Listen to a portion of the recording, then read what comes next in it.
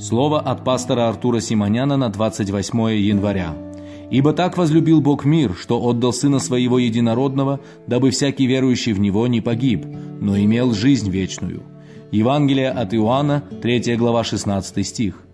Бог сотворил этот мир чудесным. Посмотрите на голубое небо, высокие горы, моря, чудеса природы и, конечно же, созданного по образу и подобию Божьему человека. Бог любит этот мир, но не любит дух этого мира, который через Адама проникнул в него и повсюду распространил свою деятельность. Божья любовь настолько велика, что Он отдал Своего Сына Единородного, чтобы каждый верующий в Него не погиб, но имел вечную жизнь.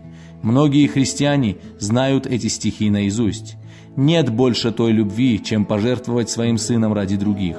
Представьте на миг, что вы на улице собираете милостыню, и какой-то очень богатый человек, проходя мимо вас, протягивает вам руку и говорит: «С сегодняшнего дня ты больше не будешь выпрашивать денег у прохожих.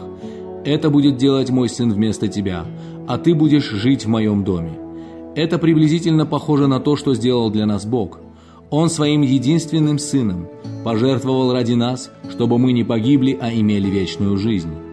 Давайте высоко ценить Божью любовь и дарованное нам спасение. Бог возлюбил нас, так давайте от всего сердца воскликнем Ему: «Господь, мы любим Тебя». И как Ты Своего Сына отправил в мир для нашего спасения, так и мы, и наши дети придем к Тебе и будем служить жертвенно, чтобы возрастало в этом мире число спасенных душ. Некоторые говорят: какая разница между христианством и другими религиями? Ведь все верят в Бога, но Библия говорит, что не погибнет тот, кто поверит в Него, во Христа Иисуса. Благослови вас Господь приблизиться к Господу и признайтесь Ему в любви, потому что Он вас любит безмерно. Аминь.